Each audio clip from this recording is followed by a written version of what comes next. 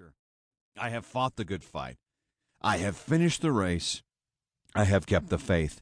Now there is in store for me the crown of righteousness, which the Lord, the righteous judge, will award to me on that day, and not only to me, but also to all who have longed for his appearing. 2 Timothy 4:6-8. For Paul, the view literally was from the finish line of his life, and he had his eyes on the prize. In Paul's case, it was a heavenly prize. Run the course. 2 Timothy is the last game plan Coach Paul would ever write for his young pupil Timothy. It not only served as a last will and testament of sorts, but it also gave Timothy additional instruction in how to carry out the work of the ministry after Paul's departure. In verse 6, Paul said, "I am already being poured out like a drink offering, and the time has come for my departure." This is a reference to an Old Testament ritual, which was part of the observance of the Day of Atonement. According to the law, when a worshiper's burnt offering was consumed by fire, the worshiper would often pour a drink offering of wine upon it. The wine poured on burning coals created a sweet aroma. Paul is declaring that his life is an offering that has been poured out in both sweet service to and faith in the Lord. Former Arizona Cardinals safety Pat Tillman served as an extraordinary 21st century reminder of the pouring out of a life for one's beliefs.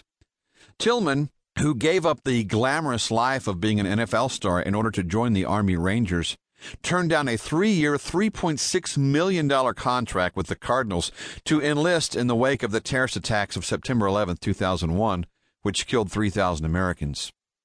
Tillman once said, "My great-grandfather was at Pearl Harbor, and a lot of my family has gone and fought in wars, and I really haven't done a thing as far as laying myself on the line like that."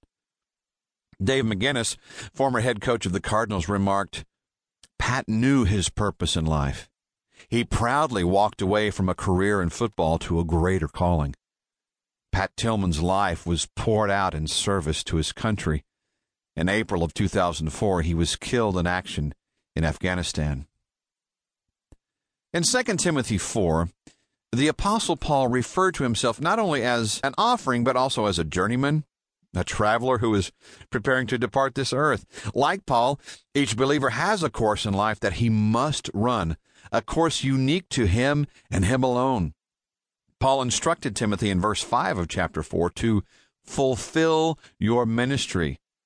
Paul knew that it was not Timothy's place to replace Paul, but to follow his own course in obedience to God. For many, there is a sacrifice that we must pour out in order to follow the path God has created for us, a surrendering of our will to His. There may be many desires in life that occupy our thoughts and energies, but God may ask us to give those up in order to do His will and run the course that He has set for each of us. Put your feet on the course God has called you to. Remember the coach. Paul writes in verse 7, "I have fought the good fight.